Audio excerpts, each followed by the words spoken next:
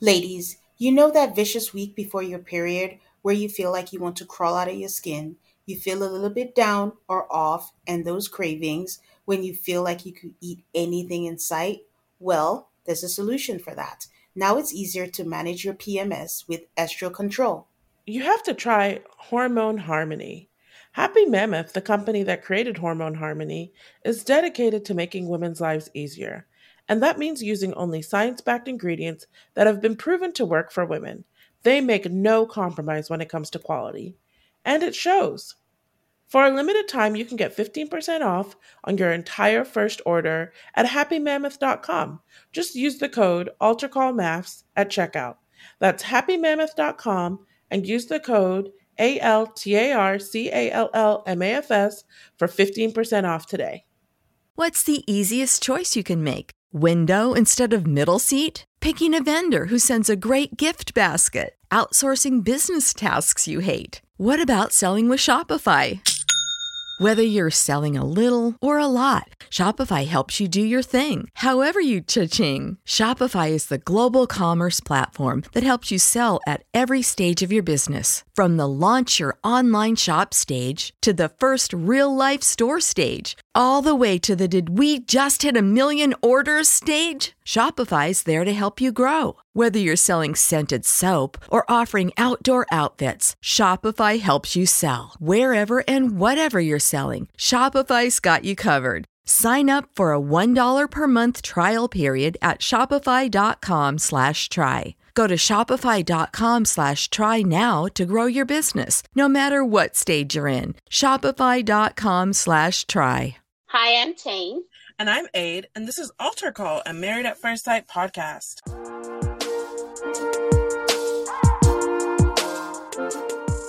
Welcome to week 7 of the season, Married at First Sight. Nola, how are you doing, Aid? I'm great. How are you? I'm doing good. Summer's coming to an end. It's making me a little sad, but I'll take the sunshine we still have. I'm ready for fall. No! I prefer the weather. I prefer the clothes. So, I will talk a little bit about Couples Cam, the highlight for the week. All the couples are still trudging along. We did not have any Deanna or Greg sighting this week, but we had Keith and Christine who took a mini vacation to Maine, and they're trying to eat all the foods that had lobster in it, and I think Keith got himself sick. But the main highlight of that was they took a detour and stopped in Boston to see Shawnice and Jeffy. And very awkward because Shawnice and Jeffy still continued their fight, and they had a big blowout right before they came. And it was so obvious that Keith and Christine was like, I think we walked into something really bad. And it's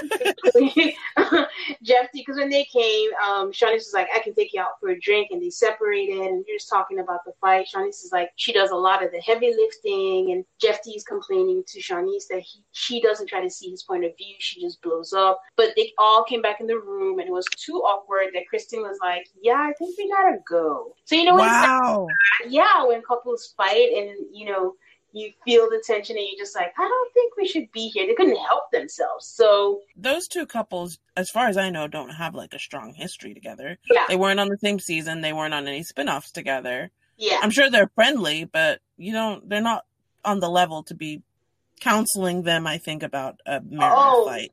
They didn't even try.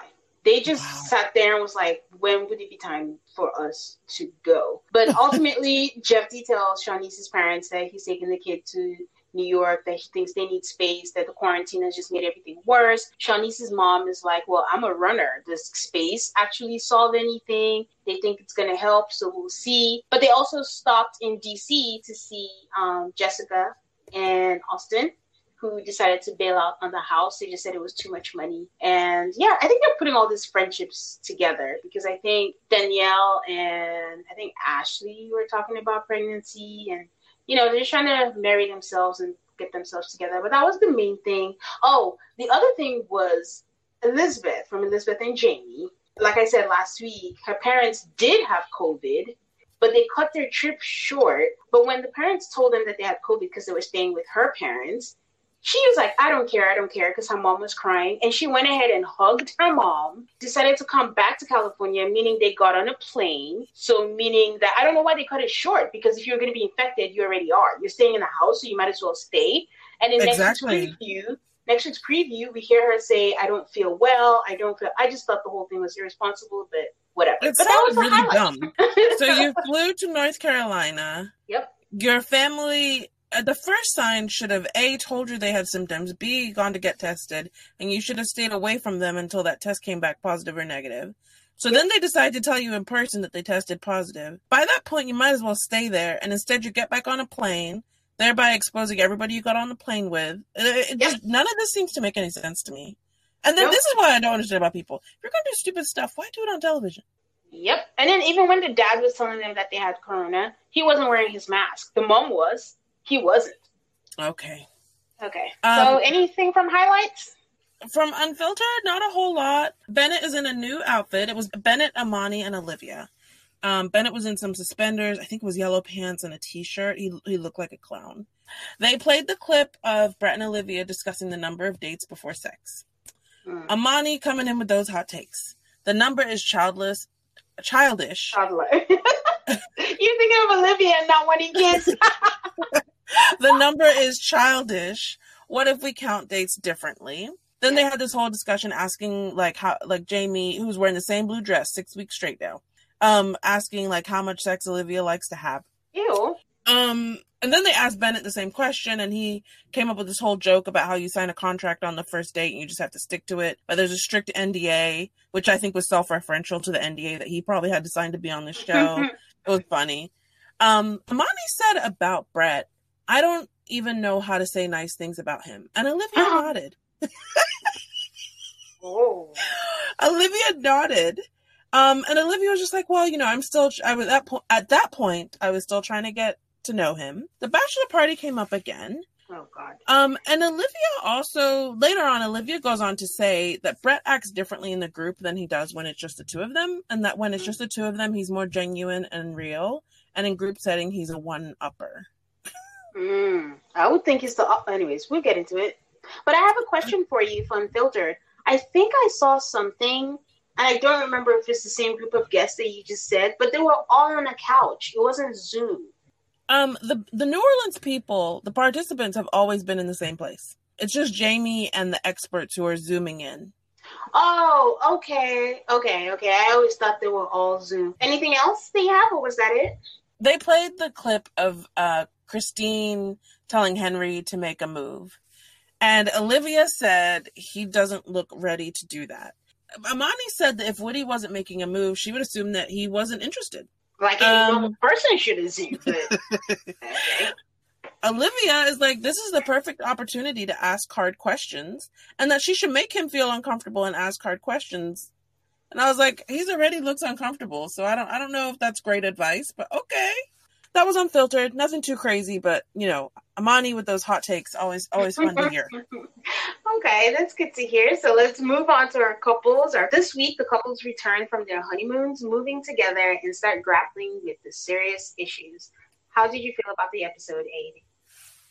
It was so good. Now we're getting to the real stuff. This is the part we've been waiting for from the beginning. We are getting to the real things. And I really enjoyed it. What did you think? No, I thought it was a good episode completely. Because, again, this is what I've been waiting for. None of the glittery, shiny stuff. Everyone's getting to the nitty-gritty. So, yeah. I'll let you start it off with Amelia and Bennett. Which, I should say, by the way, have you noticed that they always start with them? I had not noticed that. Okay, go ahead. They do those rotations of they'll show one couple for 1 minute and nothing noteworthy, and then they kind of do a round robin, and then they get to actual scenes. So I think that's probably why I haven't noticed. Oh, yeah, they do the round robin, and then they always start with Amelia and Bennett. I've been noticing that. This episode, we see them at the airport, and then they go to their new apartments that they're sharing. I looked up this place. It's called Gotham Lofts in New Orleans. It looks like it's in a really nice area of town. Maybe a little bit industrial, but it's close to like nice, like touristy, nice areas. So it's corporate housing, which is how they can, rent a furnished apartment for 6 weeks. But clearly from the number of times that we saw Gotham Lofts, there is some promotional consideration being provided here.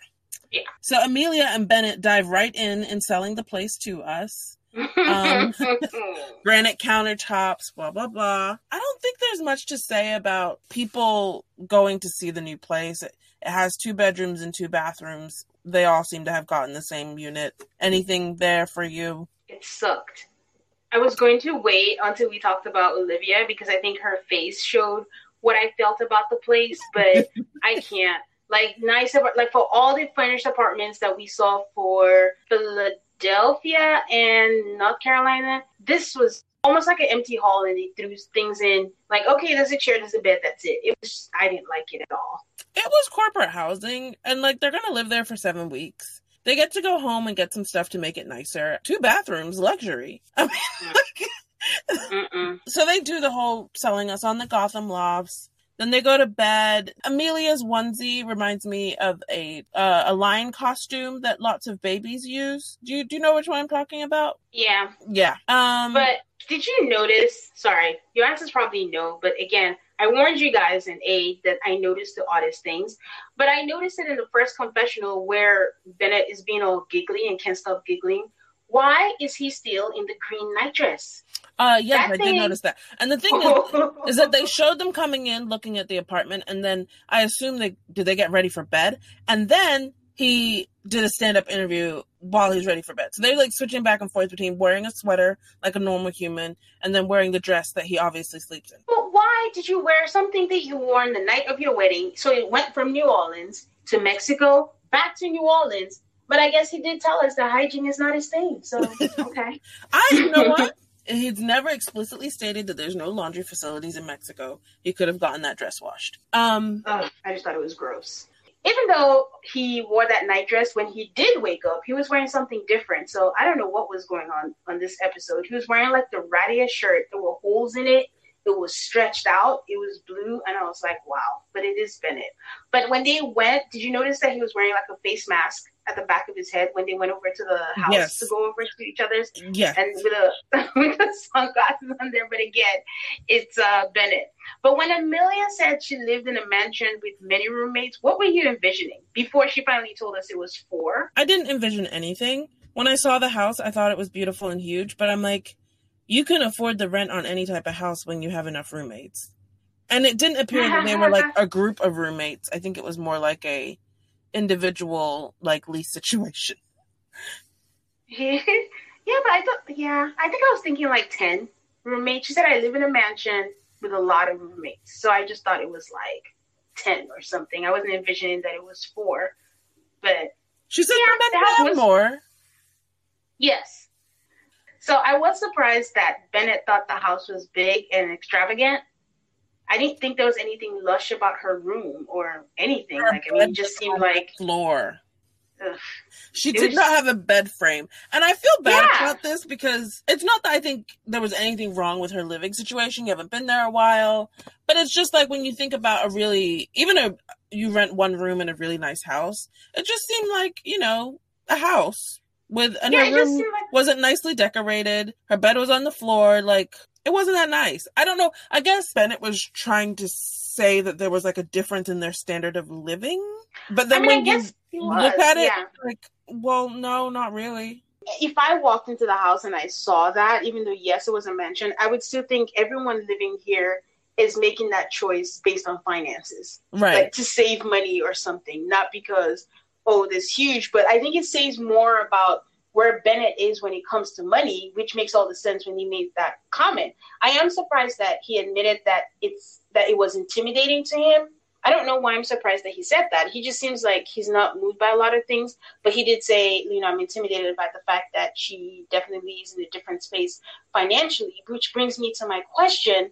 I'm not saying that if you're broke, don't date or don't get married, but finances plays a huge part in it. So I'm just like, why do you think he was ready for marriage? It's interesting because in one of the Unfiltered, Pastor Cal mentioned that he thought that Bennett didn't have, he said Bennett had too many directions. Like, and I think what he was trying to get at is like Bennett is not an adult. That was the implication that I was hearing. And so when Bennett says things like this, I'm like, are you a fully matured adult in your finances, in your career? I don't know. I don't think he is, but to be fair, and to be honest, if Amelia wasn't a doctor, I would be saying the same thing. She's kind of childlike too. Yeah, but that doctor street cred is it's a difference. I don't know.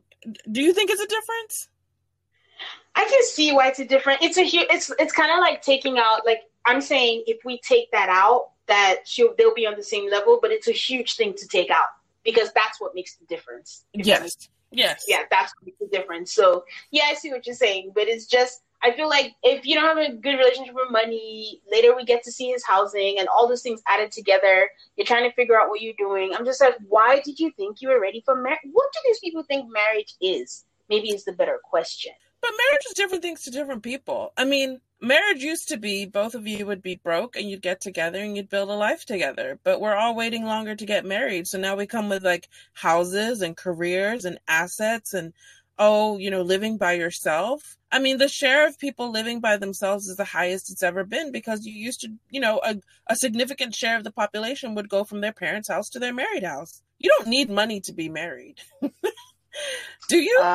You make that comment, but I feel like you're making my point. You're saying we come with our lives and we're independent. That's exactly what I'm asking. What is Bennett coming with? He doesn't have a relationship with money. He doesn't have a career. He doesn't know. There's a lot of doesn't know that I'm just like, so what exactly were you planning to bring or think you were ready for? Like, I don't want to say marriage is hard or whatever, but it's something that requires effort. It just helps a bit if you have certain things in place rather than that being added to the list of things you have to work on. So I don't know. I think money helps and money is good in a marriage, but people may think otherwise. I agree with you. I really do. I feel like I'm just playing devil's advocate because I don't even believe these things. I'm not marrying Bennett. I'm not marrying a Bennett, okay? But I feel like there's two different types of marriage, and I see it as a generational thing. There's the builder marriage, and then there's the combiner marriage. The builder marriage is where you come in when you're like 20, 22, maybe even younger. You don't have anything. And you build it together, right?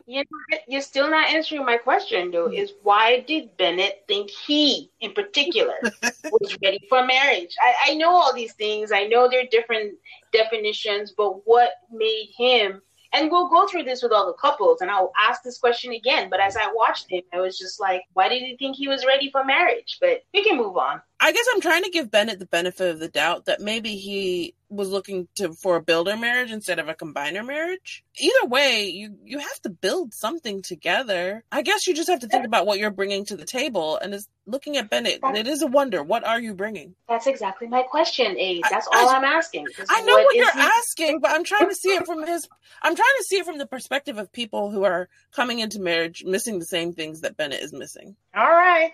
Okay. And I'm sure they're out there with their happy marriages, so I'm like, they must have brought something. I thought Bennett's house was actually really cool. I would never live in it. I would not live in it with another person for sure. But the idea of building like a tiny house, although one without a bathroom or a kitchen is a little suspect, I thought it was cool. It was very Bennett. And she liked it. Genuinely. Of course she did. She just rolled with everything. But before we went to the tiny house, there was something that I thought was interesting. Are we surprised that Amelia was a homecoming queen? Yes. Yeah, I was very surprised about that. I was just like, wow. And then are we supposed to believe that the yearbook was just sitting there casually on the bed? No. So we had a little bit of overproduction going in there. But of course, Bennett lives in a tiny house. I would have claustrophobia in that house. I didn't feel the same way you do. It's the only thing that it was impressive that he built it. I think that was pretty impressive. But again, it had me asking, what was your plan for marriage? If she was living with her parents, did you plan to share this space with someone? I'm so confused. I assumed when I saw that tiny house, I was just like, oh, so you guys are going to go get a place together. Some people do, but I think I specifically said, and again, guys, I know I'm being harsh, but whatever. I said, I don't find this cute. Bennett, come adult with the rest of us. So, In the yeah, there you go. context of us talking, I'm playing devil's advocate. In actuality, I agree with you 1,000%. But again, I like that. Amelia said, I love it. And I find more things to like about him. And I was just like, you know what? Perspective is everything. Because there's so many things they've both thrown at each other. And each of them is like, wow, this just makes me, I'm looking at them like, wow, you guys are crazy. I would never go for this. I don't care.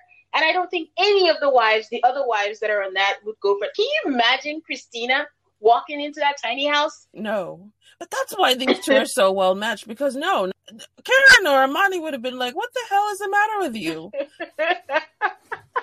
Yep. So every couple sat down for a Pastor Cal counseling session this episode. And Pastor Cal sat down with them. He said something that made me annoyed. Uh-oh.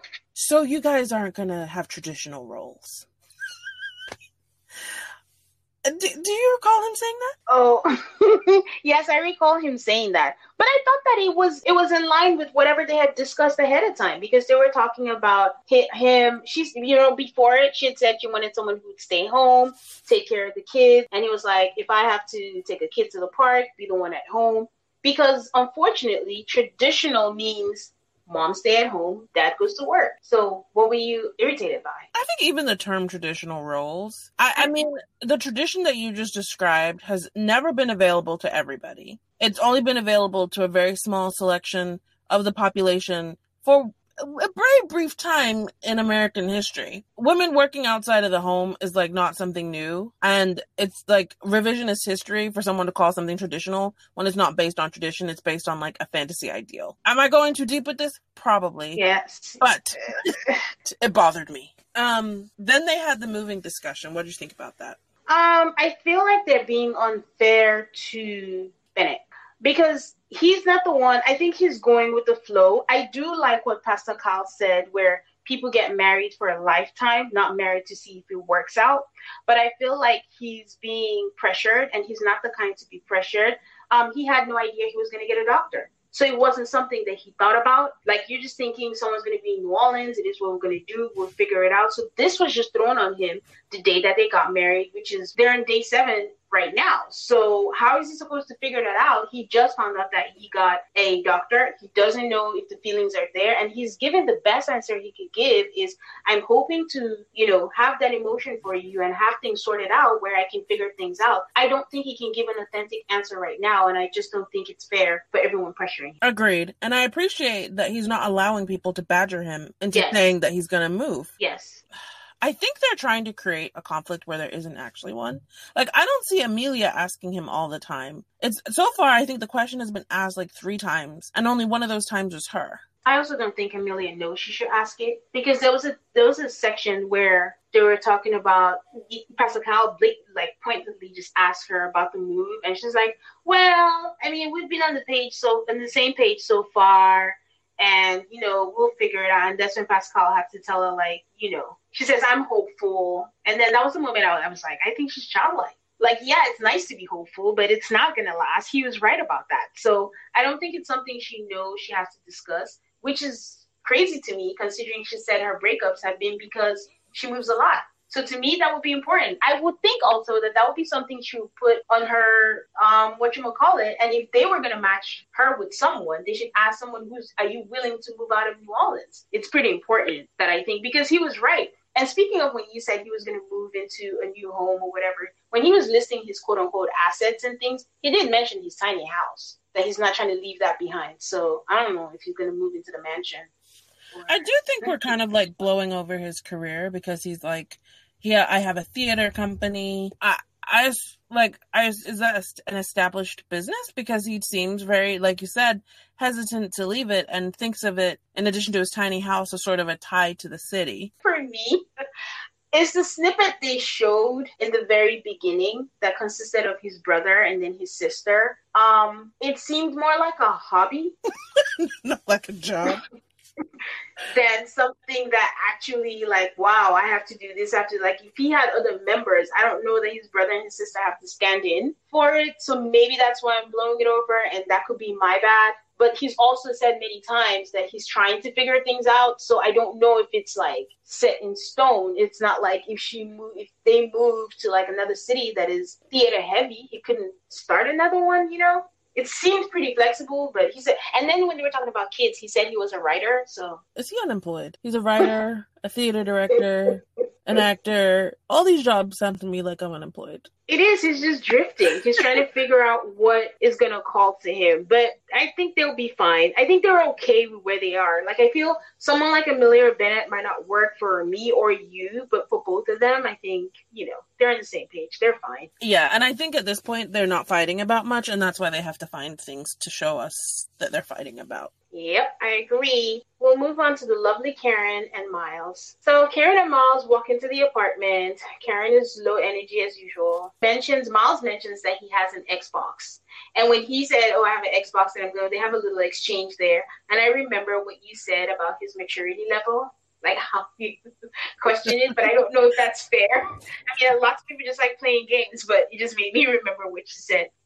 He asked her if she has a problem with him playing games. She says she doesn't, that she's cool, but her body language didn't stand by it. Like, she did what's cool about it, but I still stand by, I still think she's trying to look for anything to make a big deal out of it. But what do you think? I think in 2020, if you're dating people, they're going to be gamers. Yeah. Like, people our age and younger and older play video games. I think Karen's trying to look at it from, like you said, from a maturity thing, but it's not. It's just a hobby that people our age have.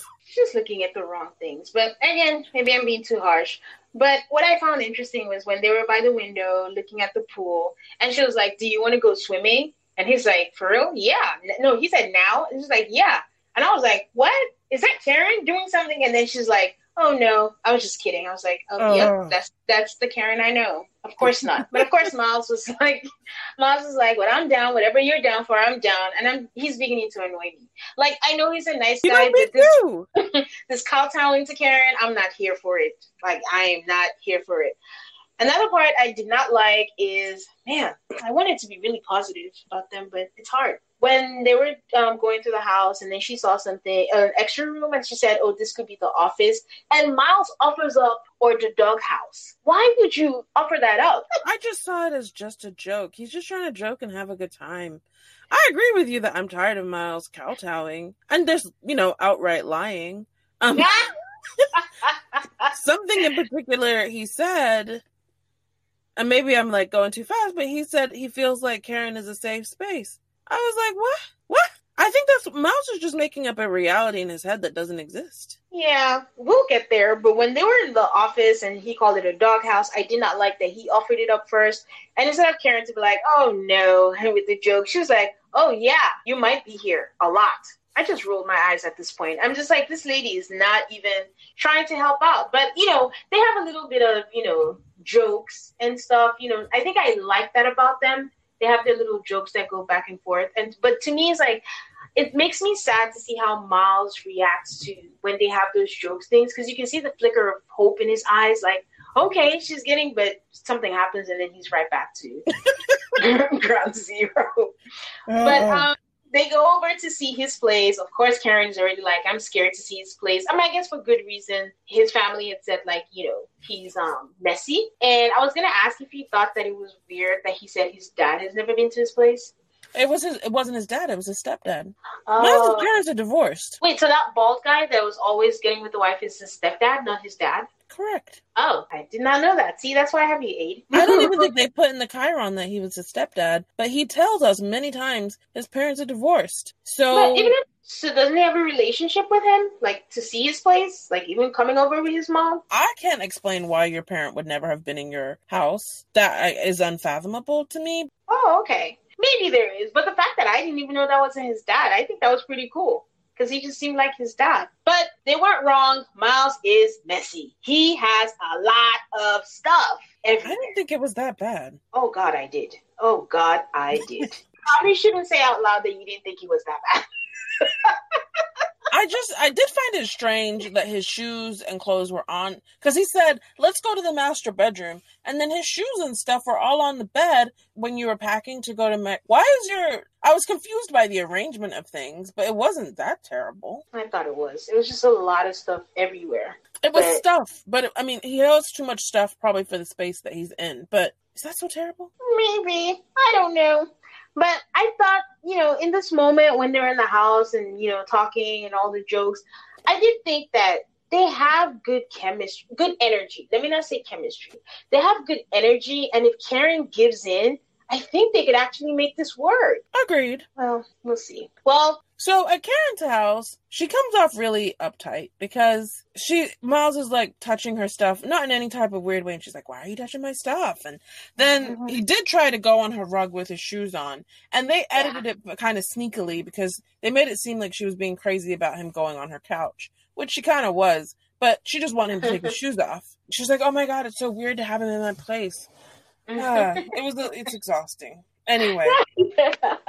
And then for the amount of trash that she talked about his place, he was like, oh, I was expecting a Marie Kondo. And I was like, but you didn't get that. I can see why you would expect that after the amount of trash you talked about your house. Yeah, but I think it goes back to her blowing up any little thing that she sees. I don't think she remembers as a human. He's not going to be perfect, but everything is like this huge. Either she chucks it up to the maturity or he's being fake. I don't know. There's something is always a something, with Karen. So I was really looking forward to their Pastor Cal segment. Actually, I was for all of them, not just them, but just for all of them. So Pastor Cal said he wants to make sure with them in particular that old habits don't show up. And then under my breath, I'm like, Karen.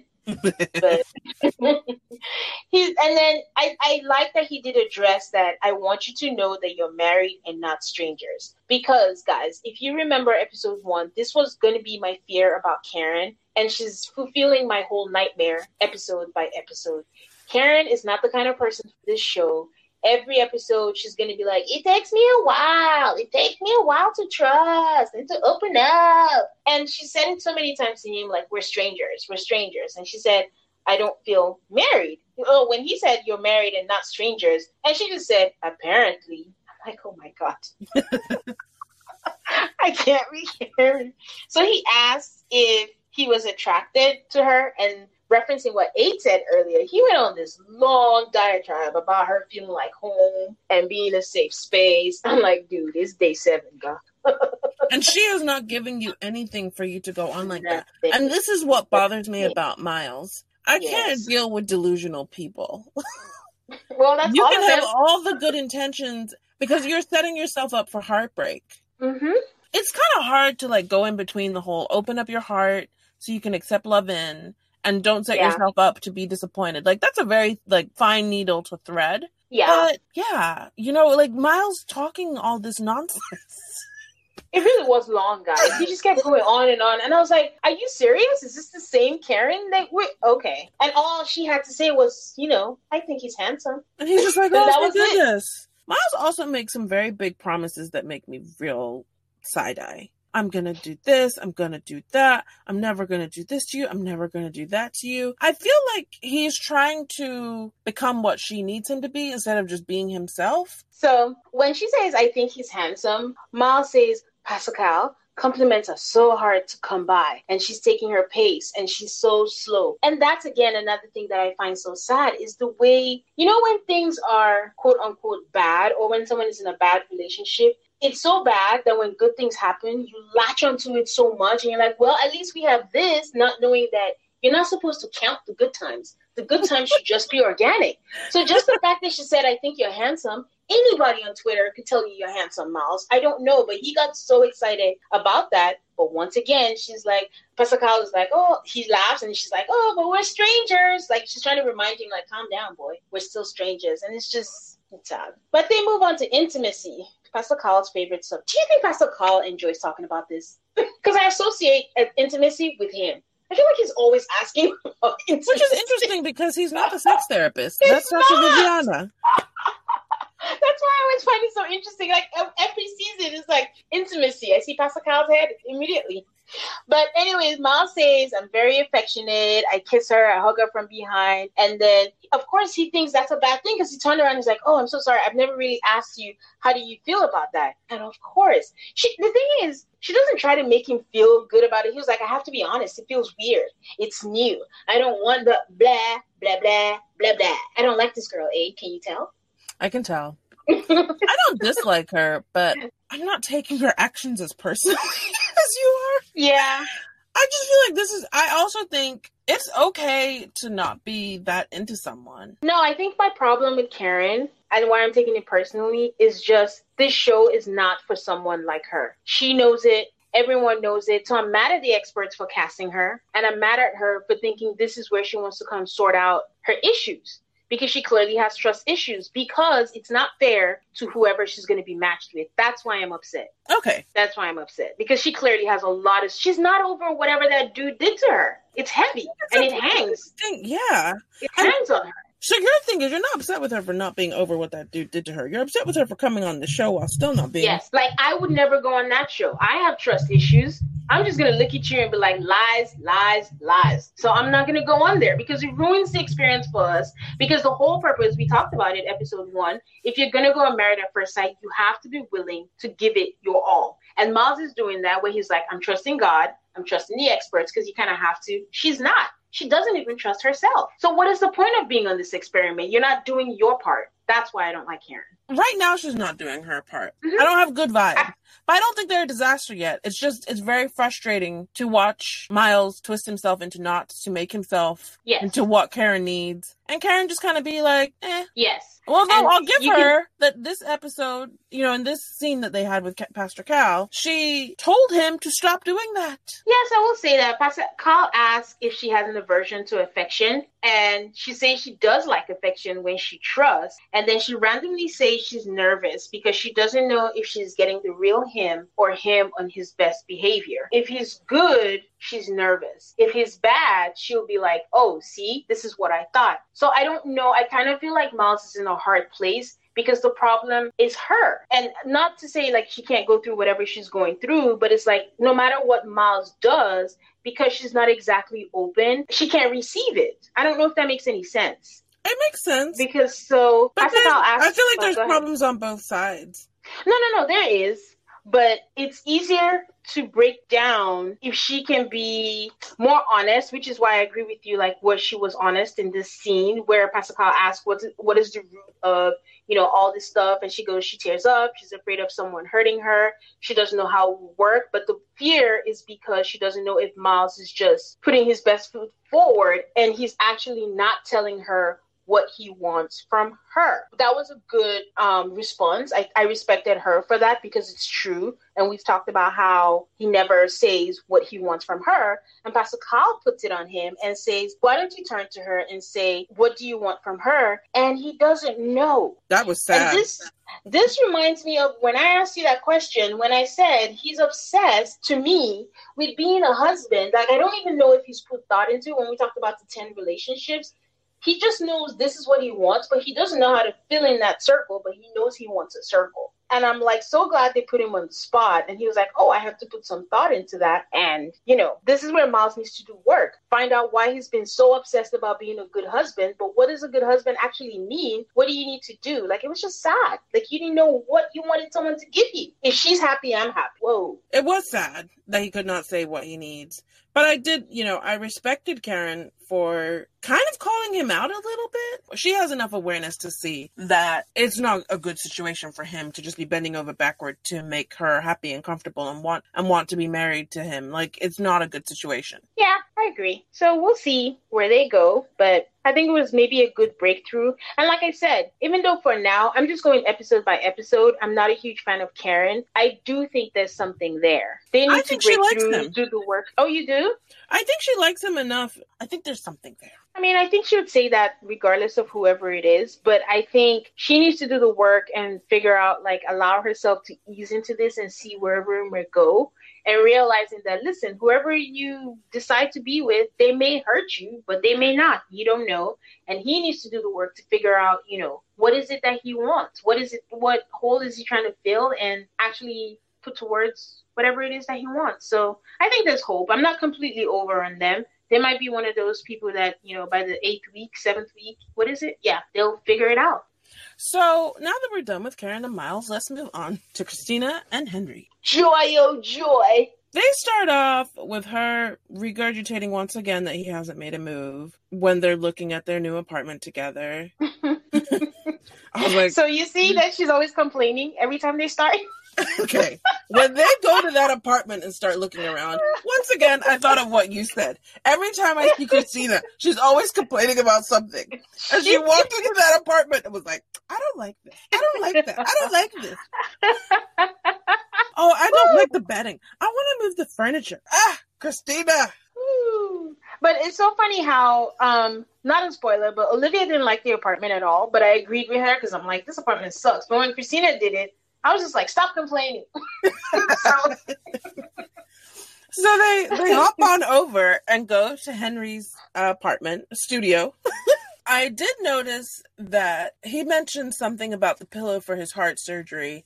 And Christina knew about his heart surgery. So I was like, okay, so they've talked about that because that's a very significant thing that has happened in his life. Yeah. I feel like the editors are making it seem like these two don't talk, which is not true. I think they're like solidly in the friend zone, except for Henry doesn't like her. But sorry, I'm getting off track here. So there's no food in his house. He does mention that he goes to his parents' house for leftovers. He's another one who plays video games. I really did feel like Henry was a whole different person when he was in his studio. Like, he was so relaxed and like happy and like a real person. What did you think of Henry's apartment? I mean, I just thought like, yeah, it's a studio, but he keeps it tidy. I thought it was really tidy. But I also had that question that I said. I was like, so what was the plan? Like, I'm going to get married. I think I'm always thinking if the other party still lives with their parents or something, do you think two of us can live here? Or are they okay with, moving to an apartment? Like, what was the plan? Why do they think they're ready to get married? Like, in my mind, if you get married, you go from, hopefully in 2020, one income to two incomes. You will find a place that works for the both of you. This is the preparation mindset. Like, why would you go get an apartment or a house or whatever with the idea that someone else might come live with you? Like, wouldn't you just get one for yourself and then cross that bridge when you get to it? I think my idea is just, if you're in a studio, then you're like, on a budget and you're trying to make things work. You have no idea who you're going to be matched with. You could be matched with a student. So the two income thing is just assuming that two of us are going to be like, making buku money that we can afford an apartment. But when you're taking a risk like this, like, I think I'm going through the thought process of how I would think. If I'm going to if I'm going to marry someone that I know nothing about, I don't know their financial state, I don't even know if they have so much debt, in the likelihood of the events, and this is not just for the men, just to clarify, men or women, in the likelihood that we might have to move into somewhere, and if I'm not at that place, why do I think I'm ready to take on everything that comes on with that? Which I think plays a little bit part of Brett and Olivia, which we will talk about, but not a lot, but a little bit part. I think I disagree with you because I'm like, why wouldn't you just live for yourself and then figure it out when you get married? Like, you'll find a place, you'll figure it out. Like, why? It's so easy to say. You just get married and figure it out. Well, okay, maybe I will admit I'm a self-structure. Like, I always overthink stuff and I have to plan. I'm not a real easy go with the flow person, so that's on me. So I'm not go with the flow person either, but I'm like, I'm not going to rent a place with the idea that someone else is moving in. It is an indicator for other things, is what I'm looking at it as. So they go outside, and Henry says, "Oh, do we need to go over to your place and like go get your stuff?" And Christina says, "Oh, all my stuff is in my car or out in LA." So, and I was like, so you're homeless? I'm like, did this heifer lie? Or she's home? Because she clearly, and they play the flashback, that she lived in the General District area, or whatever it's called. Central Business District. And I remember thinking, well, I think doesn't her mom live in New Orleans? Maybe that's where her mom lives, and that's why she said that's where she lived. Maybe at one point she lived in the Central Business District. She keeps on talking about this 5-year relationship that she just got out of, and she's a flight attendant. So maybe she just hasn't found a new place to live. But why would you not just say that? I didn't understand why Henry didn't ask more questions. Like, why is your property in LA or your car? Like, did you just move here? I would have asked more questions instead of being like, okay, let's go get some stuff out of your car and then we'll go to the apartment. Okay, two things. One, I just think she didn't want either. I think she's staying with her mom because I'm like, didn't they show us a place when they were going through, I'm ready to get married, blah, blah, blah. Everyone was in their home. I don't think she wanted her place or wherever she was on camera. I don't know why, but I don't think she wanted it on camera. That was my thing about that. And okay. Then two, I'm just like, Christina, after giving Henry all that shit for his studio and his all that, you were the one that you don't have a pot to piss in? Where is yours? Gosh. So then they go back. It's late at night, and she wants to move furniture. Which I understand the instinct to be like, oh, let me try to make it a little bit more personable, move the furniture around. But then we find ourselves with a piece of a sectional up against a window, and I'm like, that's not even comfortable. Why did you move this furniture? So then they sit in some uncomfortable silences, which I'm starting to feel played by these uncomfortable silences, because that is not how they are all the time. I think they are that way. Do you know why? Because it was silent enough for Henry to start whistling. I don't care what conversation you're having. If you're whistling, there is enough awkward silence in there for you to start whistling. So that was the point where I knew that this is real. I don't think it's editing. Sometimes but like even when they were in his place, where granted he was his most relaxed we've ever seen him, they had an easy banter, easy conversation, very relaxed. It didn't seem as weird as it sometimes seems. Yeah, it doesn't change the fact that they still have awkward silences. Yep. I believe in that. Okay. So then they have their sit down with Pastor Cal. What did you think of their sit down with Pastor Cal? I thought it was great. I have to grade him on a curve, but you know what? Henry opened his mouth and he said things. He said things. Henry can open up to anyone except Christina. So he just needs a third party. I think after watching them with Pastor Cal, first off, there was Christina's weirdness about the guy's always the aggressor. But then she straight out said, the guy is the aggressor and then we date for 5 years. So there was one guy who was the aggressor. Just one. And then Henry does not like Christina. Mm-mm. And there was a lot of weirdness for them before he even knew anything about her. But he spent a week with her in Mexico, and all he's concluded is that she's kind of impatient, high maintenance. He does not like her. He doesn't.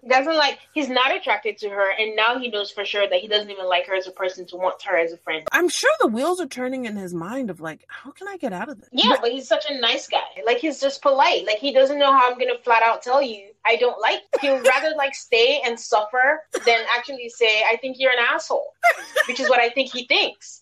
There's no hope. I mean, I hate to do this on episode 7, but there's no hope for these two. I think everyone sees that. Unless they're setting us up, but I think everyone sees that. Okay. So, Pastor Cal asks him what he thinks about moving in. And then they both lie. Both of them say, oh, it'll be good. It'll be good. And then Henry says, I think he was talking about, I'm pretty easygoing. I clean up after myself, but if anything bothers you, let me know. That's a roommate talk. That is not a married people talk. That is like when you put in your listing on Craigslist when you're looking for a roommate. So I think he cracked up funny. He's been doing a lot of funnies lately, but because he's not really smiling, you're not quite sure. He's just deadpanning. And he said something about throwing parties, like when she's away and stuff.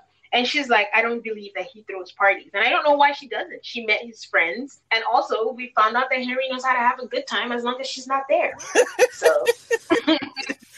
So anyway, so going back to Pastor Cal there, you could tell that Henry was very uncomfortable. Like I mentioned in the beginning at the wedding that he had like nervous tics, but they were heightened. And I think like a lot of people were just noticing, because I saw it in a lot of message boards and social media that, oh, does he have nervous tics? I was like, yeah, you could tell that he was really like uncomfortable. And then Pastor Cal brings up intimacy. And he asked in the past, how has it gone? What was the flow? And then Henry is like, I mean, it depends. Some were quick, some were slow. Pastor Cal says the ones that were quick, what was there? He says he was doing everything he could to not mention attraction. And he said a certain chemistry. And at this point, if Christina doesn't know what he means by now, I don't know what to tell you. Pastor Cal continues to dig. She's like, do you find her attractive? He goes, oh, yes.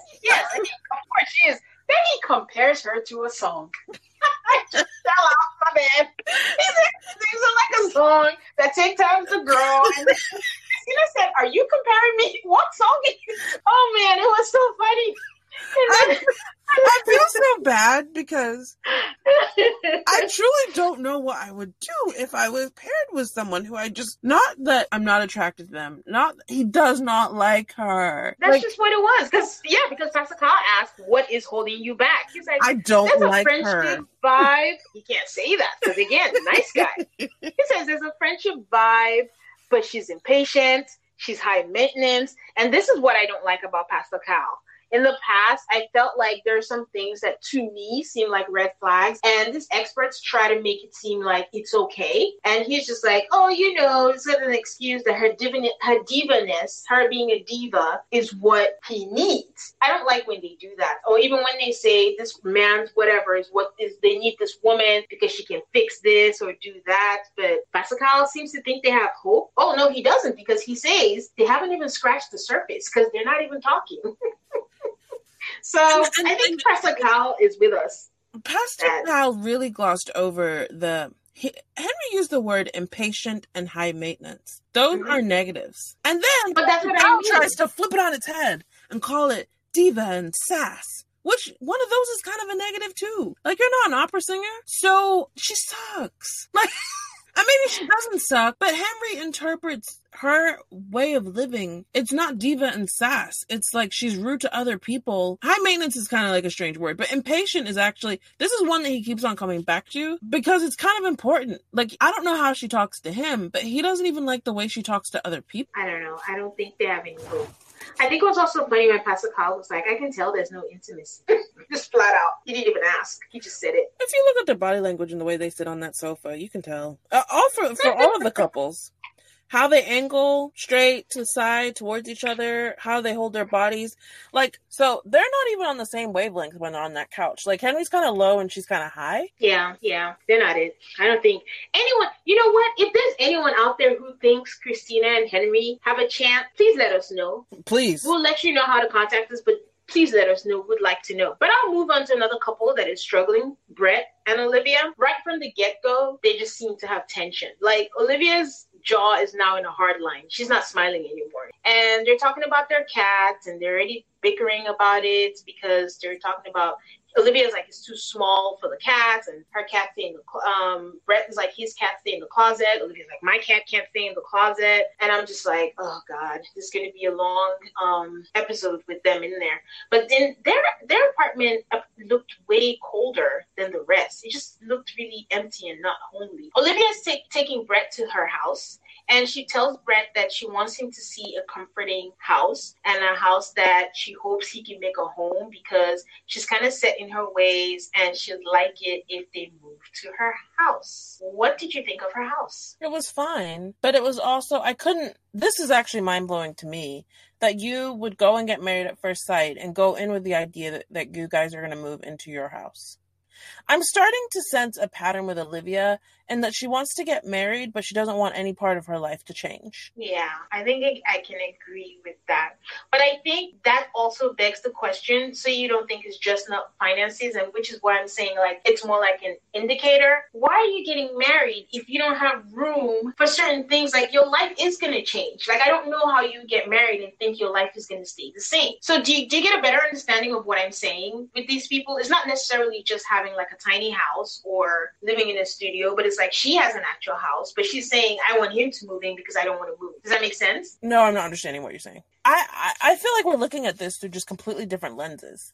I'm looking at it like, okay, you go to find a place to live, right? You're a single person. You want to get married. Whether you want to get married this year, next year, 6 months from now, like, marriage is part of your future. But right now, you just need to find a place to live. When you're looking for a place, are you supposed to be thinking of your potential spouse? I guess I'm looking at it like, okay, Olivia, you have this place. It's nice. You want him to live there. It's okay to want him to live there. But when you were going through this process, you never thought, hey, I might have to move out of my place because it doesn't work for my partner. They go to Olivia's house. I liked her house. What did you think of Brett just having to, and he said it in an interview, but he's just like, anyone who rents is throwing money away. It's very judgy. It was. Yes, it was. But I did understand what he was saying about it not being close to his work, but it's in a really great part of town, but it's not a part of town that he can afford to own a house in.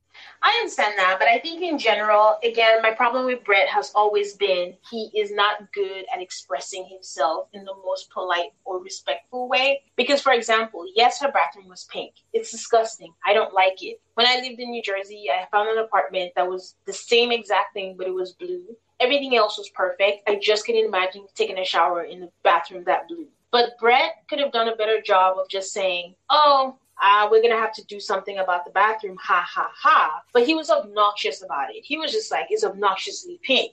This hurts my eyes. Wow.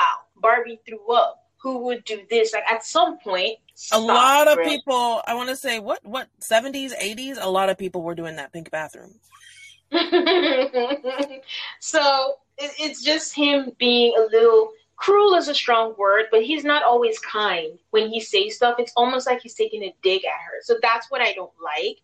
And then he said her place was nice. She's organized. She's meticulous. But I think he realized he was giving her compliments. And then he was like, I'm going to say it was sterile. But he said he was a neat freak, didn't he? Or am I making that up? So I'm like, so why would you take that as a bad thing? And then he made the comment, anyone who rents is throwing their money away. And again, I think that's a dig.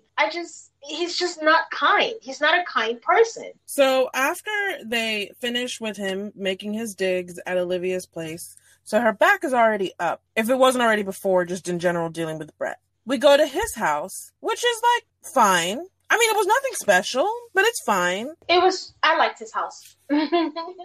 Like, if I had to pick between both of their houses, it would be his house. And see, I knew I would pick hers. Her style. I don't love antiques, but her style is a little bit closer. Yeah, I think that I would pick his house. I really like that the kitchen was really large, and I think like for her, when she said it could be fixed up better, I think his house had more potential. Like, if they both decided to be there, they could fix it up. But I see, like, look at the difference between Olivia was not impressed by his house, but she didn't, like, call him out on it or say this, that, or whatever. I think she said it or handled it in a better way than, she didn't make him feel like shit. But this house... Oh, he did say that. She said, like, oh, we could fix it up or something. And she's like, wow, she made me feel like shit. And I'm like, buddy, how do you think you made her? I think that he is super proud of buying a house. Yes. And she did not meet his...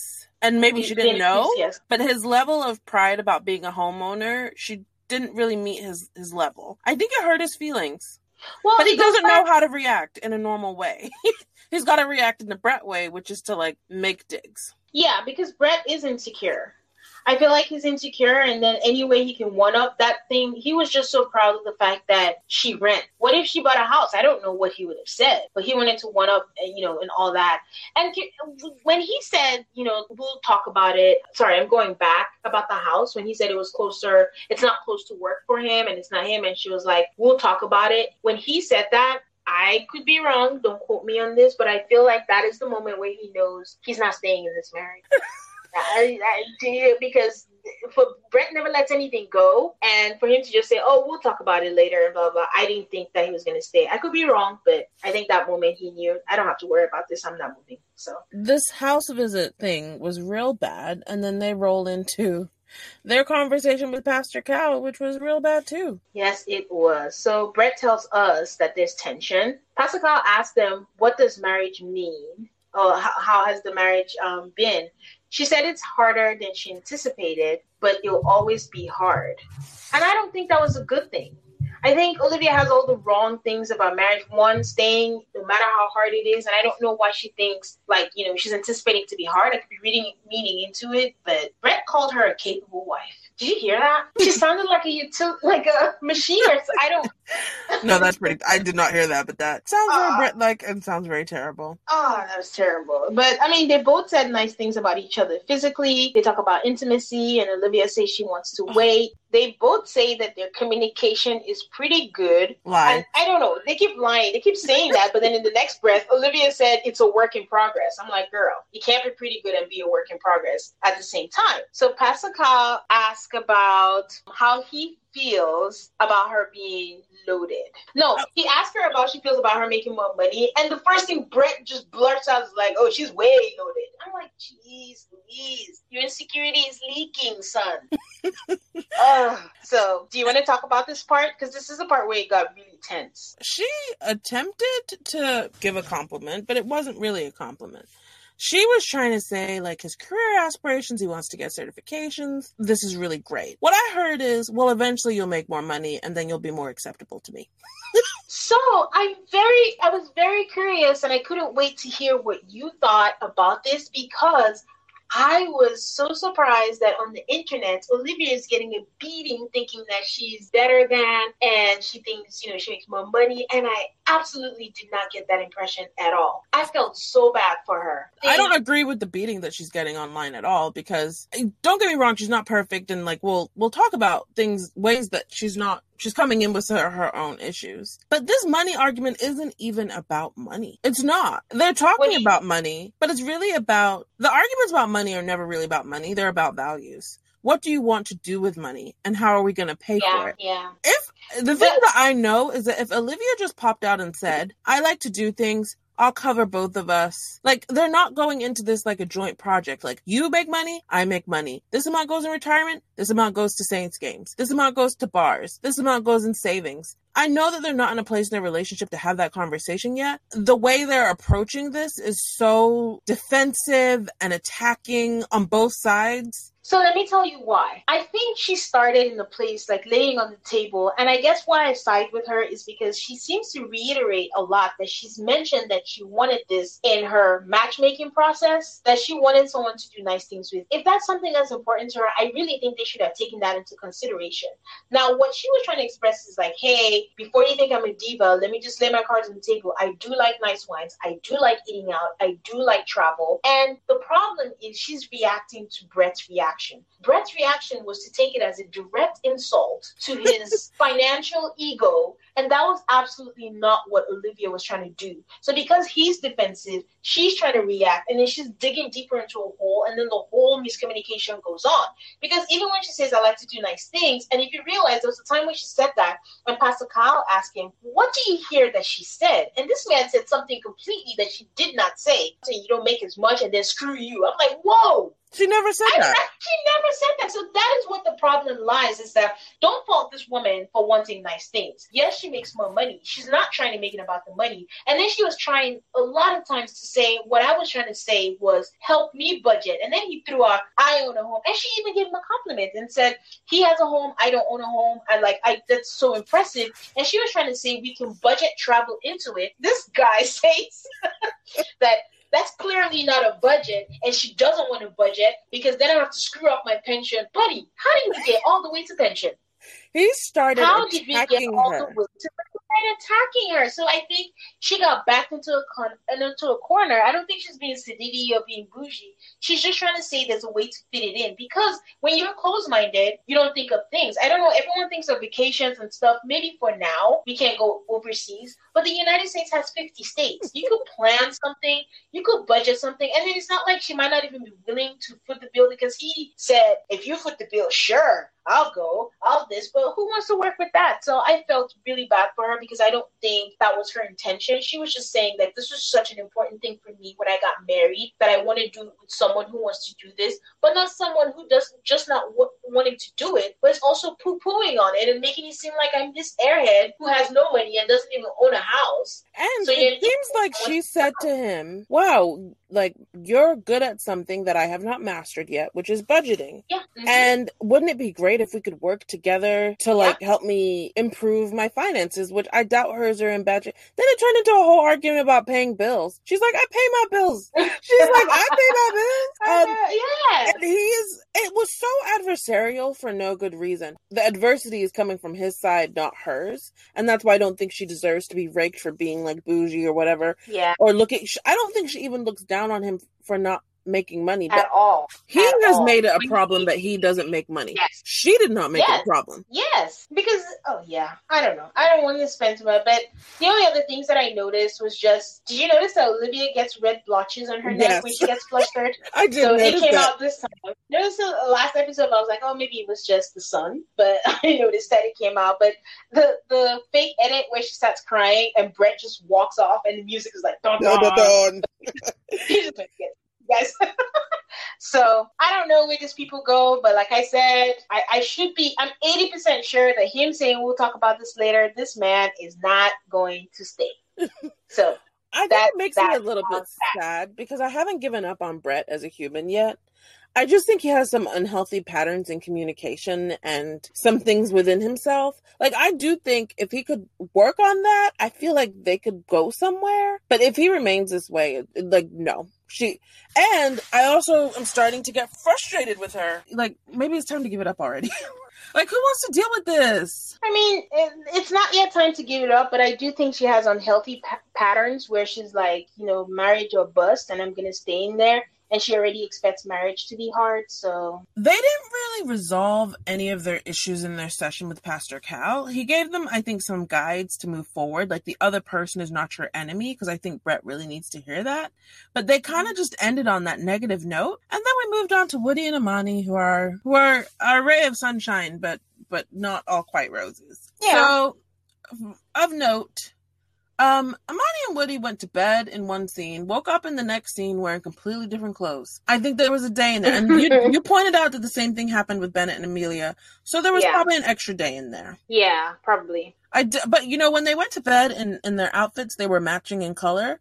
And then when they met with Pastor Cal, which they did apparently before they went to go get their stuff, they were also dressed matching. And I'm like, you guys, come on. You're already the cutest. You don't have to do anything extra. They're cute. I don't know why she kept saying basic palette. Basic palette? She meant a basic color palette. Oh. But there were no pops of color. It's all like beige and black and whatever the heck else. So they sit down with Pastor Cal, and their body language was very angled towards each other. Woody... they talk about what they like about each other. Woody likes that Amani says what she needs. And Amani likes that she can just say what she needs. It was match made in heaven. Then Pastor Cal asks them if they've had sex. Which we know they've had sex. I'm sure Pastor Cal knew too. He just wanted them to say it. Note to everybody, the experts, I think, get like a daily report on all the couples. So anytime you see Pastor Cal asking questions, he knows. Those two knuckleheads pop out with, Pastor Cal asks if they're using protection, and they're like, well, there was that one time. I don't believe it. You don't believe that it was just one time? Yep. I don't believe that it was just one time. I'm like, you idiots. But this happened with Keith and Christine from Philadelphia. I know. And I'm like, what? You guys. Maybe I know Jeffy and Shanice today they celebrate 3 years together. But I'm like, I feel like they're case in point of what happens when you have a baby too quickly. Yep. So Yep. I need the rest of y'all. Like, I'm super pissed. What do you think? Really? I'm so mad. I'm just like, you guys, get it together. I mean, it is what it is. I mean, she says she doesn't want any babies, and she says it's just one time. I'm like, Woody better have a good pull-out game, because whatevs. But I don't think it was just one time. Woody was shooting for a honeymoon baby. What? No. I'm telling you, these people think of marriage as happy, joy. Let's just see whatever goes. Like, why are you shooting for a baby when you barely know each other? And this woman starts with, I'm scared. Things are going to change. You're going to do something. And you want to have a baby with her. I mean, I truly cannot comprehend, like, why. So, they finish up with Pastor Carl. I do think Pastor Carl, I think he gave them good advice where he says they need to talk deeper. And it leads to Woody saying one thing he doesn't like is he doesn't like surprises. And he gives an example of, for example, if you cut your hair and you come home bald, like, I'm not going to like it. And Amani's like, what? I can do whatever I want. And they start this whole back and forth. I was not expecting that from that basic example of cutting your hair, but it actually makes sense because, there was a time when way back in the day, I was dating someone and then I had a hairstyle that he didn't particularly like. It was long distance. And I was going to go visit. And I asked a friend, I was like, I paid for my hair. I paid a lot of money too. And I like it, but he doesn't. Am I supposed to thank God for growth? Because I didn't know what the right thing or the wrong thing is because, we just didn't know any better then. And then he starts going on about it affects the attraction. Amani reads it as the attraction. Are you just attracted to me, based on what I look like? And he goes, no. Then he made this whack example of comparing it to quitting his job. But Amani, our girl, is always on point. She's like, that's not the same thing. Like, I mean, even if I look any kind of way, if you quit your job, we're not paying the bills. I may be bald, but I can still pay the bills. So it's not exactly the same. And then all I'm thinking was like, so what happens if she's pregnant and she's not the same person that you know, Woody? Is that what you're talking about? So Pastor Cal asks, what happens if she develops alopecia? He says that's different, but the root of it is not consulting him. Now, guys, this is why communication, it seems so easy. Everyone always says communicate, but it's not the easiest thing. If not, we'll all be in a utopia. And we find out that the context for why this is so important to Woody is that he had an ex who aborted a kid without telling him. And, you know, it really hurt him. And he feels like he changes the dynamics. And it's something like if there's something that might affect one or the other, it's not about the control of telling her she can't do this or can't do that. But it's just about them discussing it and going through the process, which I think was fair. Do you agree? I really liked this because you're right. Communication, talking and listening is communication. But it requires some self-awareness. Like if Woody had just kept on going on about the hair, they would have never resolved this argument. But the fact that he's self-aware enough to know it's not really about hair, it's about big decisions that affect the both of us. And here's where I can trace back this feeling that I have too. It was a teaching moment for all of us.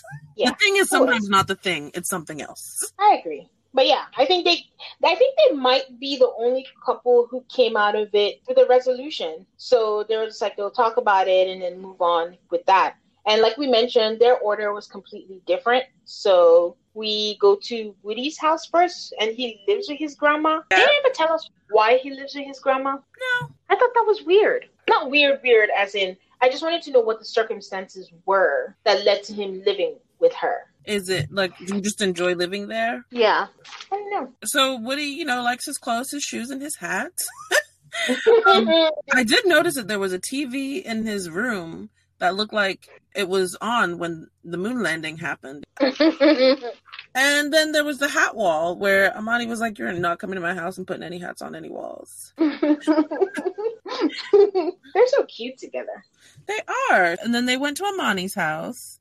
He got on her bed with his shoes on. I cannot. And Amani had a Married at First Sight cross stitch next to her sewing machine. Did you see that? No, I did not see that. It was so cute. I love cross stitch. I don't know how to do it, but I want someone to make one for me.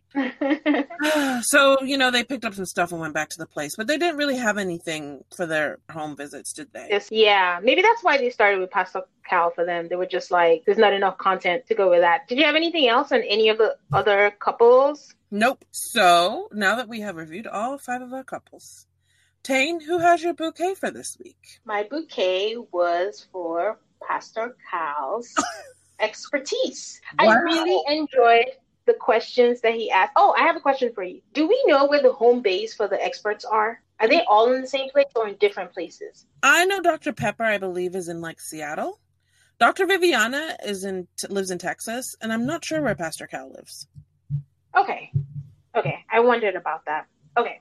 But going back, yes, Pastor Cal has my bouquet. I enjoyed all the questions. I think he asked all the right questions. I don't always agree with him, but I think he really shed some good insight, and he hit all the right places and all the things that I wanted him to say. I wasn't screaming at my TV for something he did not say. So he gets my bouquet.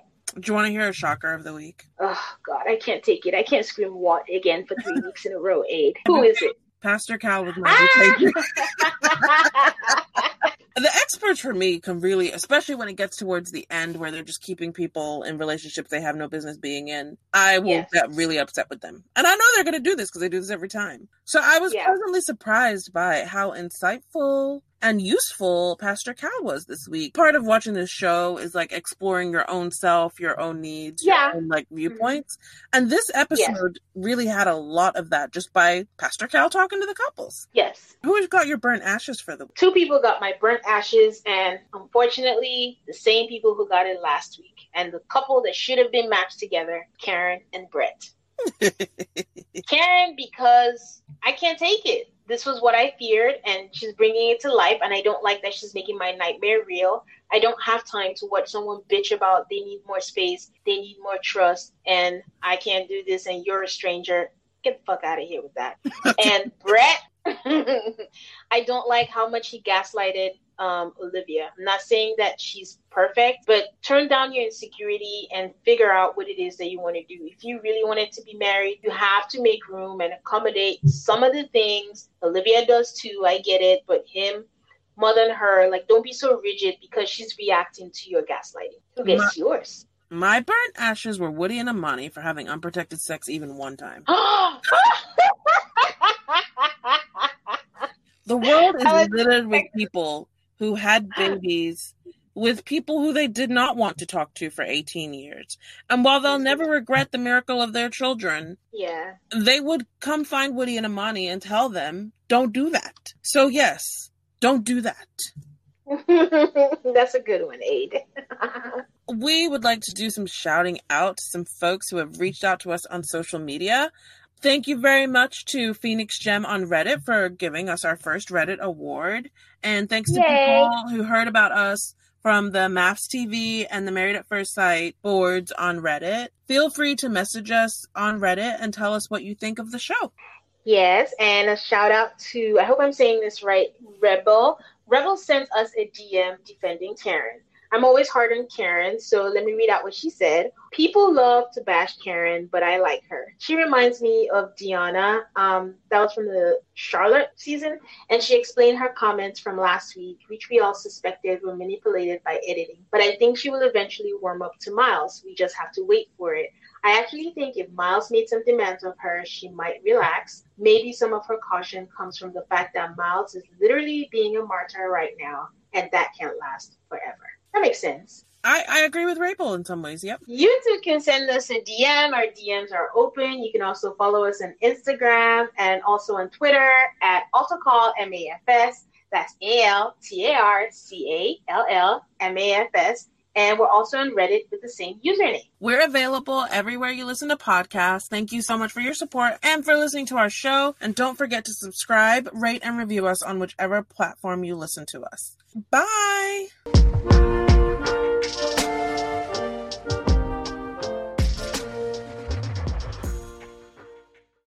When you need mealtime inspiration, it's worth shopping Kroger, where you'll find over 30,000 mouth-watering choices that excite your inner foodie. And no matter what tasty choice you make, you'll enjoy our everyday low prices, plus extra ways to save, like digital coupons worth over $600 each week. You can also save up to $1 off per gallon at the pump with fuel points. More savings and more inspiring flavors make shopping Kroger worth it every time. Kroger, fresh for everyone. Fuel restrictions apply.